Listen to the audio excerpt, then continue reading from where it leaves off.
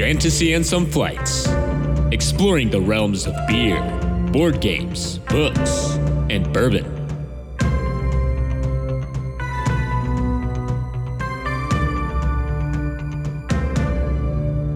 Welcome to another episode of Fireside and Some Flights. I'm Nelson. I'm Dalton. And tonight we have not planned an episode for you, but we're going to talk about what we like. Yeah. So, but before we dive into... And that's all the introduction you get.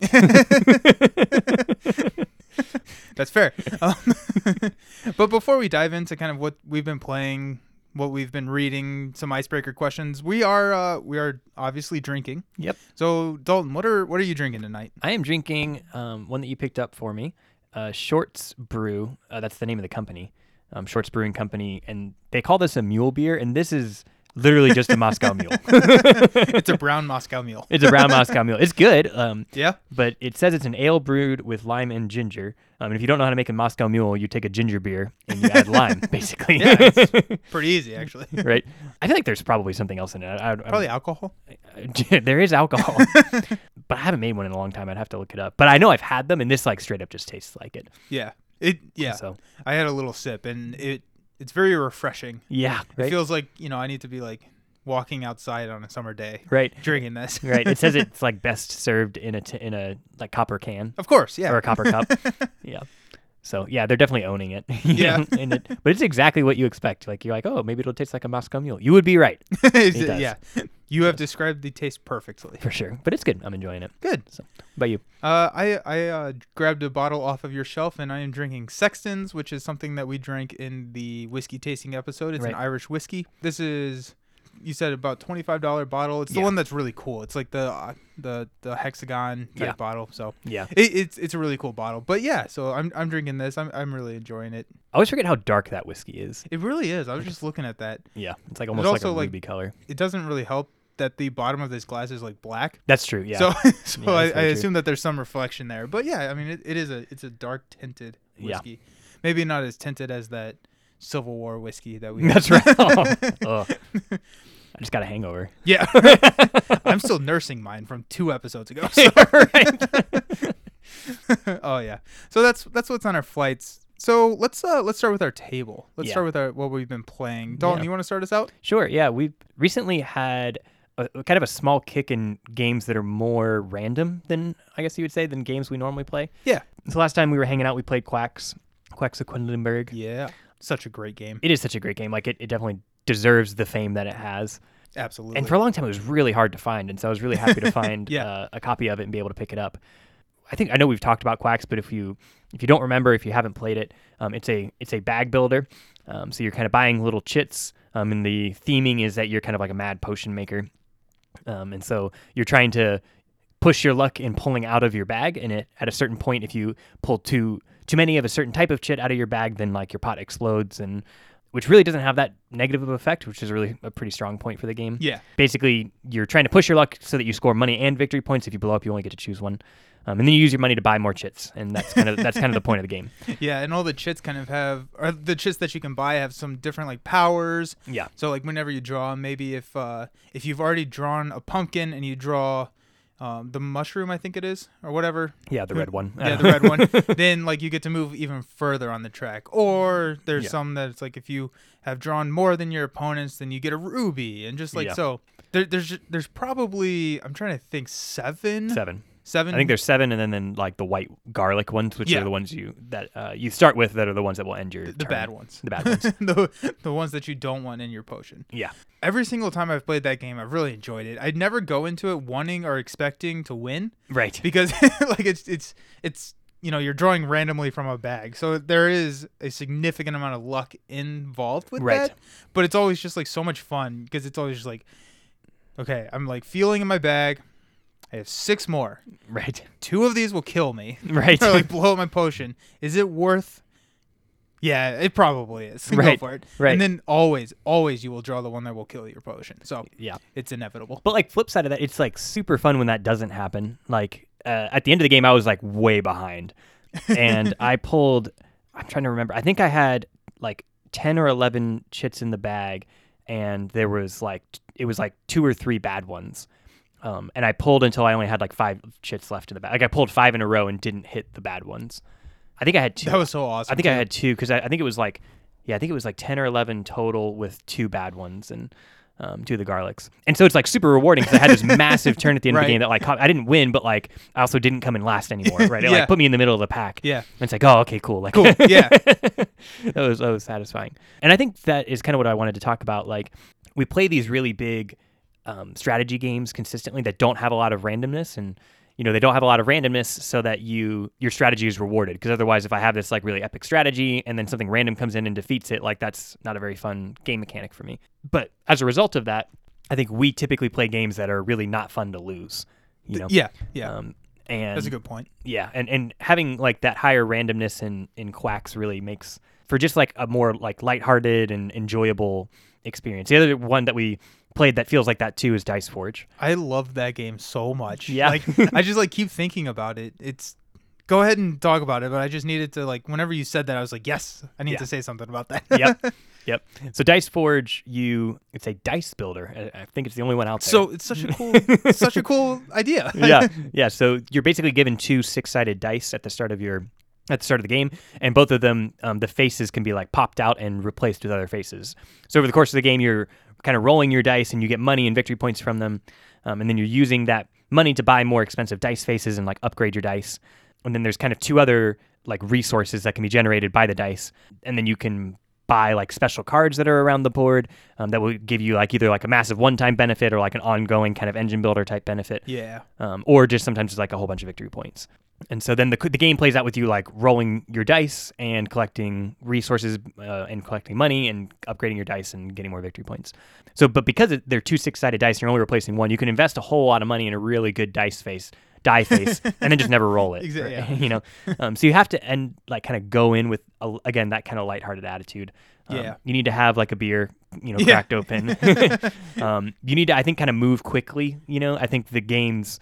Both of those games can probably overstay their welcome if they're more than like a 45-minute, to an hour game. And both of those can be played faster than that. But on their high end, if they get above that, I think they start to lose some of their value, I agree with that. And I also think that because of like the high randomness and everything, you don't want it to be a long game because it can be very swingy. It can be very kind of like out of nowhere, these big turns can happen and all of a sudden you're at the very top.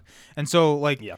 At least for me, like if I'm going to play something that's over an hour or maybe over an hour and a half, I don't want it to be determined by a dice roll at the end. Like I'd rather my higher strategic, higher like Euro type war games or Euro type or war games live in that space and then give me some random stuff that I can drink a beer, play at the end of the night type random. I don't care if it's more of a social for sure game. I don't care if I lose. I would rather play the game twice.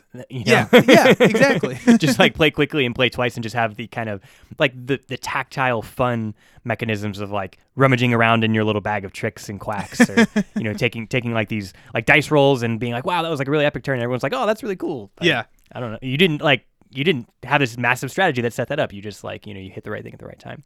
Yeah, the other thing that I find myself with like a Quacks or with a Dice Forge is kind of like I feel like I'm playing the game, but I'm also like rooting for everybody at the table, especially like because I think you bought a ×3 dice face. I did, yeah. Yeah, and I'm just like, oh, I want to see it. Come on, let's go.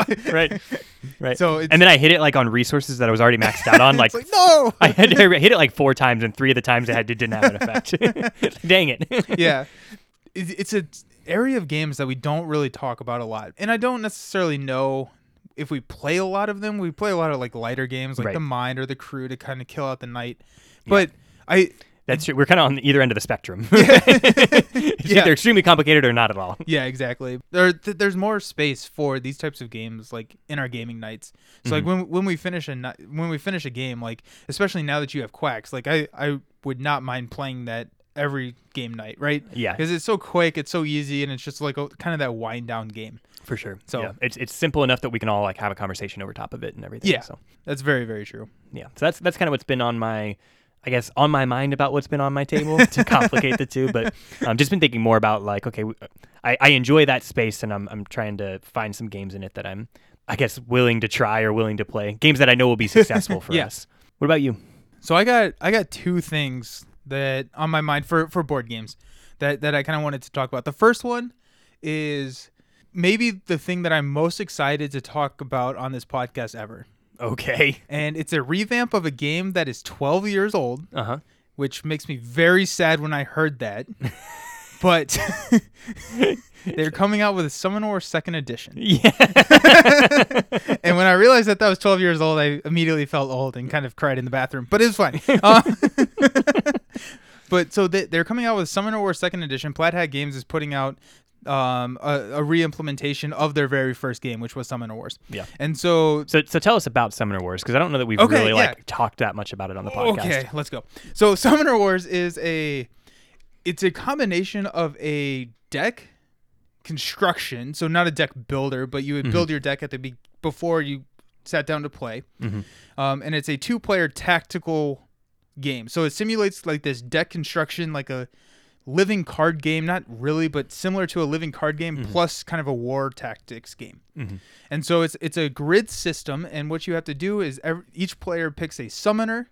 They have special powers. The summoners have special powers, and then you pick cards from the summoner's faction that you can build your deck out with. And the object of the game is basically to kill the opponent's summoner. Whenever you destroy a unit from your opponent, that unit becomes magic. Then you can use that magic to summon more units onto the field. But it's like, rules wise, it's very simple, because like you can move and you can attack, and that's pretty much it. Where the complexity comes in and like the strategic decisions come in are kind of how all the cards interact with each other, because you're going to have factions that are focused around healing. You're going to have factions that are focused around flooding the field with monsters. They're very inexpensive. Some of them cost 0, and you just fill the field, right? They do like nothing, but they just clog things up. Or they're mercenaries that can go in any deck. So it creates this really interesting like choice to build your deck to bring to the table. And like when they did the first version of Summoner Wars, there was like a master set. Then they would put out all of these like summoner packs where you would have 1 or 2 new factions in it, and you could build it out that way. What's really cool that they're doing about Summoner Wars 2.0 is they are going to have the physical game, but they're also doing an online implementation. So think kind of like Hearthstone-ish, where it's an online game, and what they're doing, at least the first year, it's $10 for the year. And then I think after that it's like $2 a month or something. But like with that, you get all the core factions, and then there's a rotating faction of the month that you get for free. And then you get to play it online. And like one of the things that was really bad about this game is I could never find people to like play it in person with me. So I played it a lot on the app. Yeah. And so I was about to say that it has a pretty decent app. It has a really good app. Has a really good app. The downside to the app is that it had like the base factions and like the first wave of expansion factions, and then after that they kind of stopped supporting the app. And so they went into second summoners, so every faction got a second summoner, which had whole new powers, whole new cards. Then they went into alliances where it was like 2 factions melded together, which was super cool to play with. But that just wasn't on the app. And so I have all the cards because I am a completionist and I needed them. I'm really excited because it seems like Plaid Hat is really putting forth the effort to support the online implementation, and that any new factions are going to be online. And I'm really excited to see that kind of revitalization into this game, because I love this game. I think it's so much fun. You can sit down, you can play a game in 30 minutes, and the customization is just so intriguing to me. Yeah. And so I feel like if you and I like played more physical games of this game, it would probably be in your top 5. Probably. Yeah. You know. The beta version is out right now, so you can go play. I haven't played. I plan on trying it out this weekend, but It's just been a busy week. Yeah. But so I'm excited. I'm hoping to find some people to play online. Like when I was playing on the app, there were people that I would just play game after game after game. There's no chat feature or anything. We just like, oh yeah, I know that guy. I'm going to just keep playing with him. So I'm just really excited and pumped to see that. If you want to play, hit me up. Let's play. Let's do it. It's going to be a lot of fun. So reach out to me on Instagram or something, and we'll play. Yeah. So be aware that Nelson has played a lot of Summoner Wars. Not in a long time though. I broke out the app and I was like, oh yeah, I'm not that good anymore. So, I have played a lot of Summoner Wars. I think I had said before, but I'm at like 1,200 online games on the app. So I go in and get beat by like the medium level computer. You know, I'm not good at Summoner Wars. I don't know what it is. It's just I'm just not good at that game. Yeah, it is a game that very highly rewards multiple plays. Yeah, because not only like you have to know the factions and stuff. You have to know your faction and you have to know their faction, and that is a breakdown of the game. Yeah, because if I know what your faction is going to do, I know how to counter your faction 2 moves ahead. Yeah. The other thing that I wanted to talk about was something that Mike brought up when he was down here. He said that he thought it'd be interesting to do, and so what it is like, if you've heard the story of like where the guy traded like the paperclip to a house, right? So right.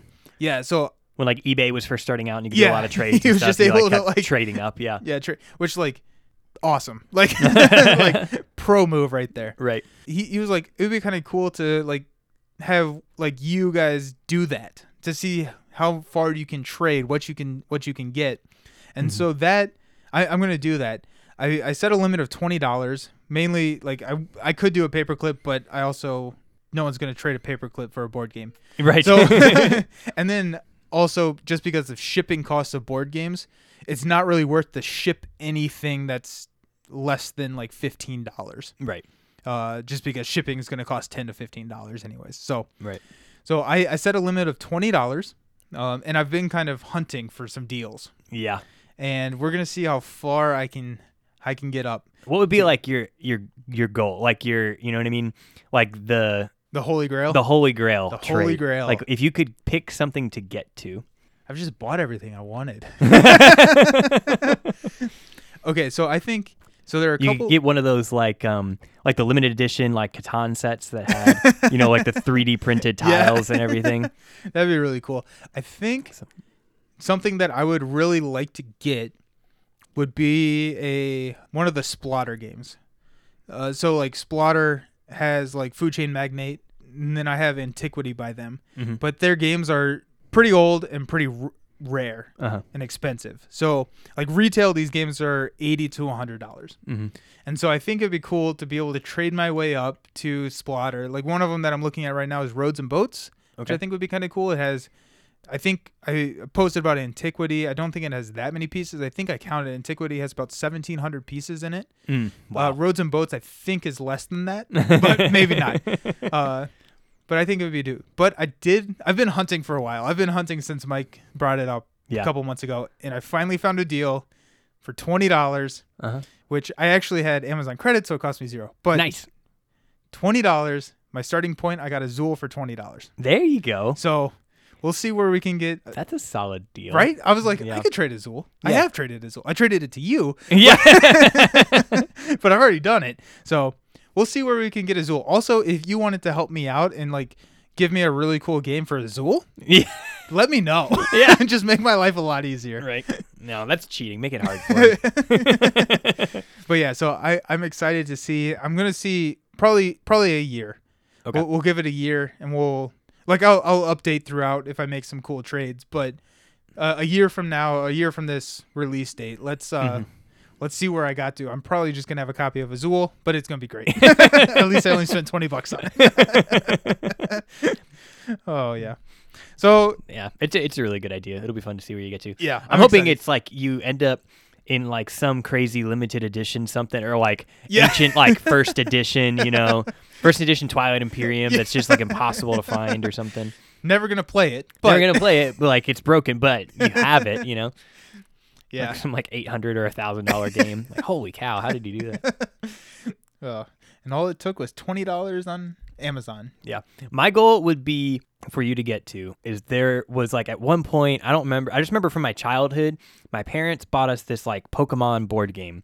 I've heard about this. Yeah. I think you've told me about it. I don't know if we talked about it on the podcast though. So tell me what this is. Yeah, I see. I barely even remember the game. I just know that there was like 100, and they had all like 151 Pokemon, and they were on these little like $50 sized like discs. Oh man! And nice. They would get like placed out throughout. is it like Kanto region or whatever the first region is of Pokemon, like Johto? Kanto sounds right. Nah, I don't know. I really just threw it out there because That's one of them. Yeah, it's one of them. And so you start like at in like Pallet Town, and you like work your way through like the 8 gyms, and you have to like, and you're kind of building your little Pokemon team or whatever. I think you even have like 6 slots and you can pick up items and stuff. And then you have to like get to the Elite Four, and you have to like beat the Elite Four, which is actually like super random. And that's like, awesome. It like doesn't. It's like the Elite Four mechanism is like pretty much just broken. Like it doesn't. It's kind of like roll enough dice, and when you roll the dice right, you win. Woo! But just the act of like building your team by like kind of going through and like you like stop on a space and you can like battle that Pokemon and then you can like capture it and stuff. Oh, that's so cool. Yeah, so like that part of it is just like really fun because it really feels like you're building your team and you kind of like get to ramp through the game. I'll be on the lookout for that one. Yeah, right. It has mostly just a bunch of nostalgic value, and it's actually not a very good game. But like for people that grew up with like Red and Blue version, like we did, it was so fun to play. Oh, that's so cool. So, but you can't find it like anywhere. They don't produce it anymore, so you can never find it. Yeah. And every version that you ever see out there is like missing some of the pieces. Oh yeah, I mean it's of course right. Yeah, they just announced a open world Pokemon game. Oh yeah, so it's I like saw Pokemon Arceus. Yes, I think that's how you pronounce it. Yeah, but so that looks really cool. So that almost convinces me to buy a Wii. Right. But then actually, they announced remakes for Sapphire and Ruby. I love it. Yeah, and that actually like that's super tempting because those were I think those were my favorite. Yeah, like I think for both of us, that's kind of where we like peaked and stopped. Right. I didn't around stop. that generation. I love Pokemon. So. Oh yeah. But that was kind of like the peak of like, oh yeah, this is really really cool. So there's a lot of new Pokemon content out there. So if you're into that, go ahead and check it out. Well, if you're into that, you know about it. So. Let's transition to what we've been reading or what's been on our mind, what we've been watching. Anything you got? The main thing that I'm excited for, so I haven't started watching yet, but I'm excited for.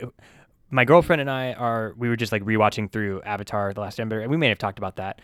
And we were noticing a discrepancy with Kyoshi. Badass Kyoshi? Right, badass Avatar Kyoshi. Because it's like in the episode with like Chin the Conqueror, right, where like Aang is on trial for Kyoshi's like past crimes. They mention like 400 years ago, like Chin the Conqueror, like blah blah blah, and it's like, okay, wait, time out. Like Aang is like 100 years old, and then there was an Avatar before him, and then Kyoshi was the Avatar before him. Right. Like how did we get to 400 years? Turns out canon, Kyoshi is over 200 years old in the Avatar universe. Woman too angry to die. Right. She just kills people that kill her, and then she just never dies. But there are like two, like, so there's a bunch of Avatar content outside of like Avatar: The Last Airbender show and Korra, because there's comics and there's 2 novels, and both of the novels. I didn't know there were novels. Yeah, there are 2 novels, and both of them are based around Kyoshi. So they tell like her like from a young age, but they are a novel. They're not like a graphic novel. They're a real novel, and access to that novel is included in an Audible membership for free. No kidding. Yeah, so I found that out today. Oh, cool. So like I went because I was like, hey, like we have some extra credits, so I'll go buy it. And it was like, oh, this is free. And I was like, oh, that's better. Like, I didn't even know that there were books included. And we still have 9 credits. So yeah, exactly. There's still more credits to use. I wouldn't have even minded, but they didn't charge me one. So that's anyway, awesome. If you have an Audible account, then you have access to those books at least as of like today. March of 2021 sometime. Yeah. Oh, that's really cool. Okay. Yeah, so I think they're like, just looking briefly, they were on the scale of like 11 to 14 hours. That's medium. Yeah. Yeah, that's it was nice. actually longer than I expected it to be. I was expecting like a 4 to 6. Yeah. Like, and so I think they do a lot of world building through those books because they can, because she's like so old, that they, and she's an earthbender. Yeah, she's an earthbender. World building. God. Son of a bitch. Yes. Oh yeah. So, but I just read some summaries about what her life looks like. Oh, cool. And it's very different, I think, of an Avatar story than you would expect. She basically like from a very was orphaned from a young age and like That's didn't sad. know she was the Avatar because no one was geez. like they lost track of her. Basically. There's some committee out there. Like, okay, where Steve, where's the Avatar? Right. Well, good news and bad news. What's the good news? Well, you called my bluff on that one. So, but yeah, awesome. I've been looking for more Avatar content because of the Avatar Network, announcement. I've just been like super excited about it, and so that's kind of my next read after Red Rising probably. Read Red Rising first, get prepared for the episode, and then join that book club. Join that book club. Yeah, so we're doing a book club on Discord. Also, I think we've set it on 3 episodes now. Red Rising, April 8th. Yep. Be there, be square. Be there, be square. I've been rereading through Red Rising, but also because of all your Witcher content, I decided to go ahead and watch The Witcher on Netflix. I got you. You got me. So it was a good series. It was a really good series. You finished it. I did finish it. The first season. Yeah, first season. The only one that's out. So it's 8 episodes. Super digestible. We finished it in like 2 days. Yeah. But it's very confusing. Fuck. Fuck. Best Halloween costume ever. Dress in all black, wear a white wig, and just go yeah in the corner. And it's also nice because you like also have his muscular tone. So just so you guys know, I look exactly like Henry Cavill. Yeah, it's honestly very intimidating. So. And you make a dashing Yennefer. Oh, thank you so much. But yeah, so it's like you were saying, it is very out of order, not in chronological, and that got very confusing. The bard does not age, which does not help. Yes. Yeah. But like we talked, the other characters like have a canon reason for not aging. Right. The bard doesn't, so it's just really confusing. Like outside of it, very confusing. Around episode 7 is kind of where things started to fall into place, and I started to understand it. Yeah. Which I'm glad we talked about it because it like I don't know, like watching through it, I enjoyed watching through it.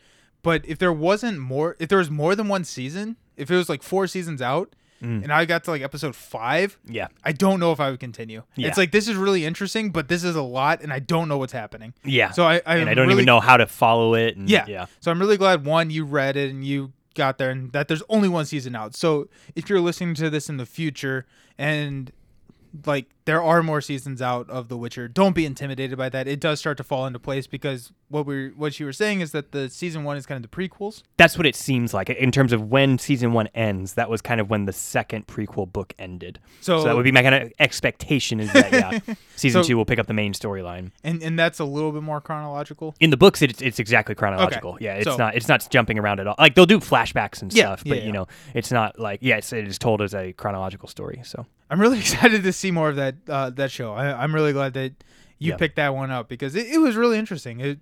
Fascinating, pretty gruesome, everything I like. So absolutely. You want to hop into some icebreakers? Oh, I would love to. So let's do one. Okay. And I have one that I'm going to do because our next episode we're talking about Twilight Imperium. Yeah, we're doing a Twilight Imperium analysis. Which is going to be awesome. You're going to have to take so much of my advice because I'm going to be taking notes. I'll have you know. Yeah. I have not even almost. I have come close to coming to 3rd place in both of the games that I've played. One of which was 4-player. Yeah. Hey, man. A win's a win. A win's a win. But yeah, so we're going to do a Twilight Imperium episode. Yeah, that'll be fun. Which is going to be really interesting, I hope, for you all, but also for me, because I am not an experienced Twilight Imperium player. Dalton is a very experienced Twilight Imperium player. Yeah. So I get to ask a lot of fun questions. Yeah. So I came up with an icebreaker question because there was a Twilight Imperium expansion that just came out. Mm-hmm. So the Prophecy of Kings, I believe it's what it's called. Yep. Which I heard is really good. Yeah. So on the other side of that, what is an expansion that you think made the game worse?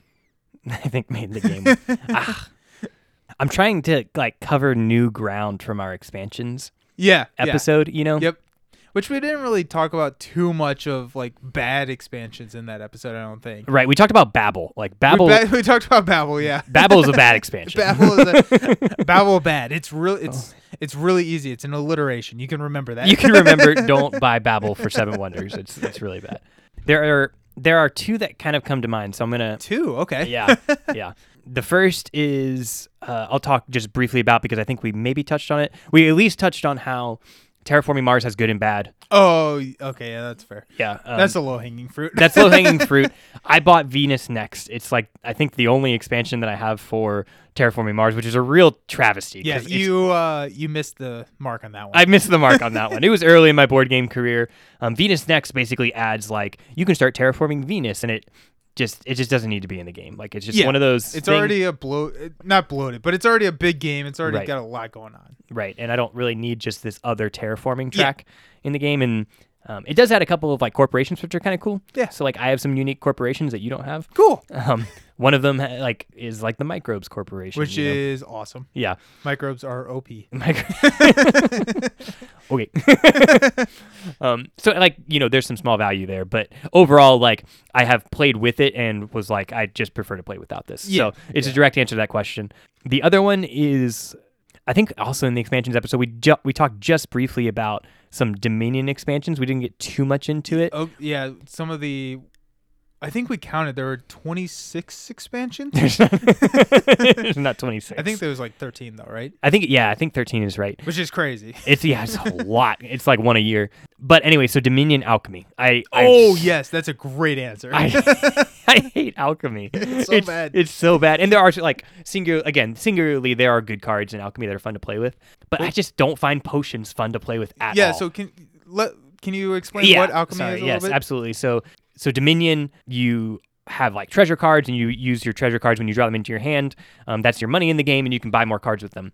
Alchemy said, okay, let's introduce a resource card alongside of money. And so it introduced potion cards. And so you can buy a potion card. Like, first of all, you don't start the game with one. Problem number one. Yep. Okay. Like that means that there are cards in the game that are just inaccessible to you because they will have like a potion icon on them in addition to like regular money cost. Right.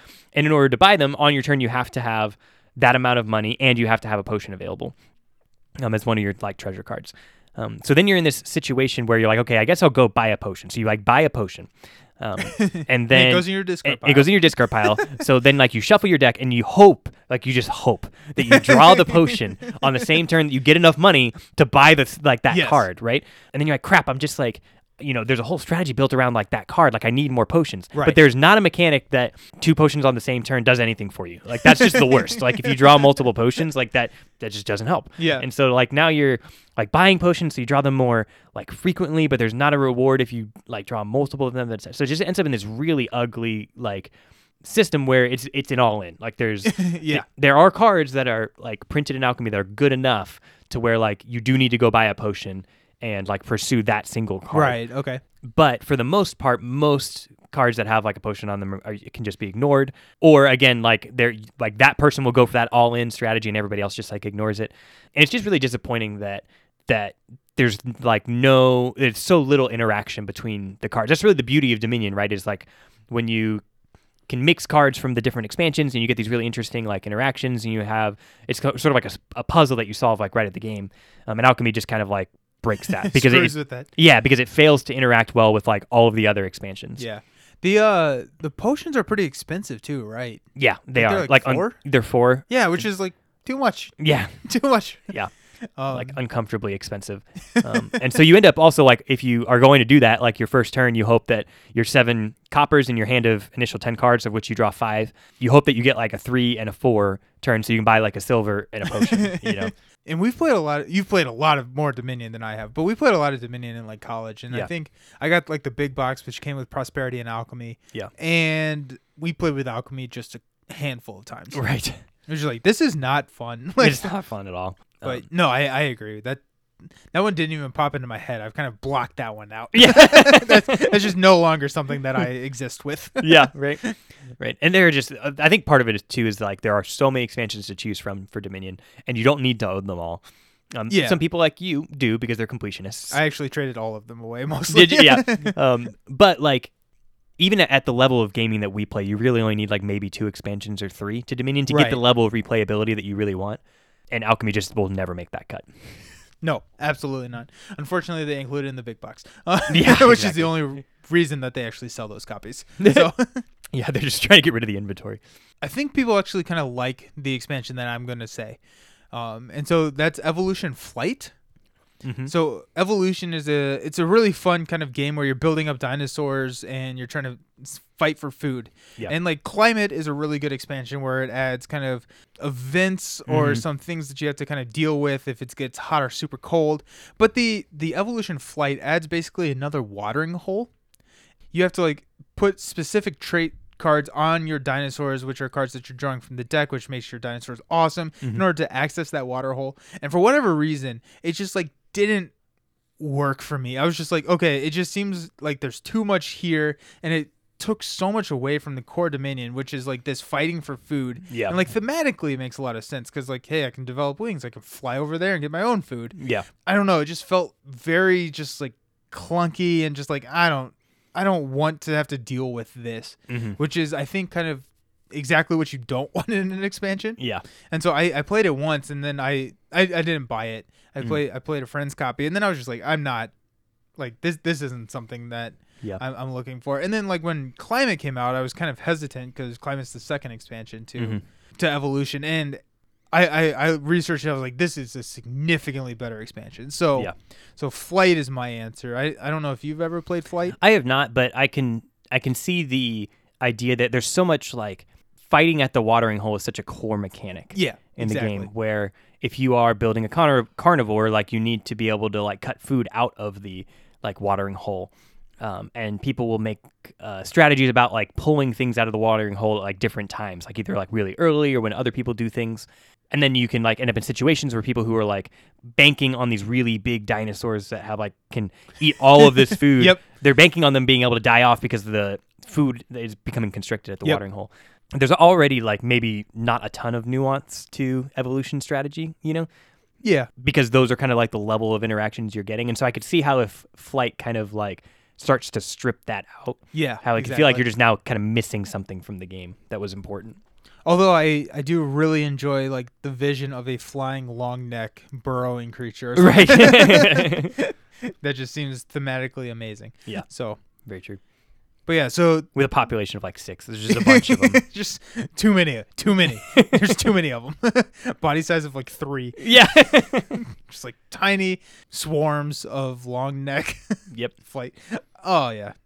It was great talking with you. I'm really looking forward to our next episode, the Twilight Imperium episode. Yeah.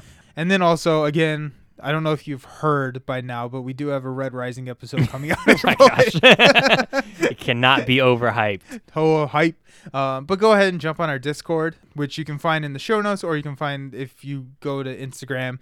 And join the book club. We're going to talk about it on a bi-weekly basis. It's going to be a lot of fun. So go ahead and join. You can find us on Instagram, Twitter, Facebook, Fantasy and Some Flights. Twitter, we're at And Some Flights. Connect with us, talk with us. We enjoy talking with you all. Yeah. And then I look forward to talking with you here in a week. Can't Cheers. wait. Cheers.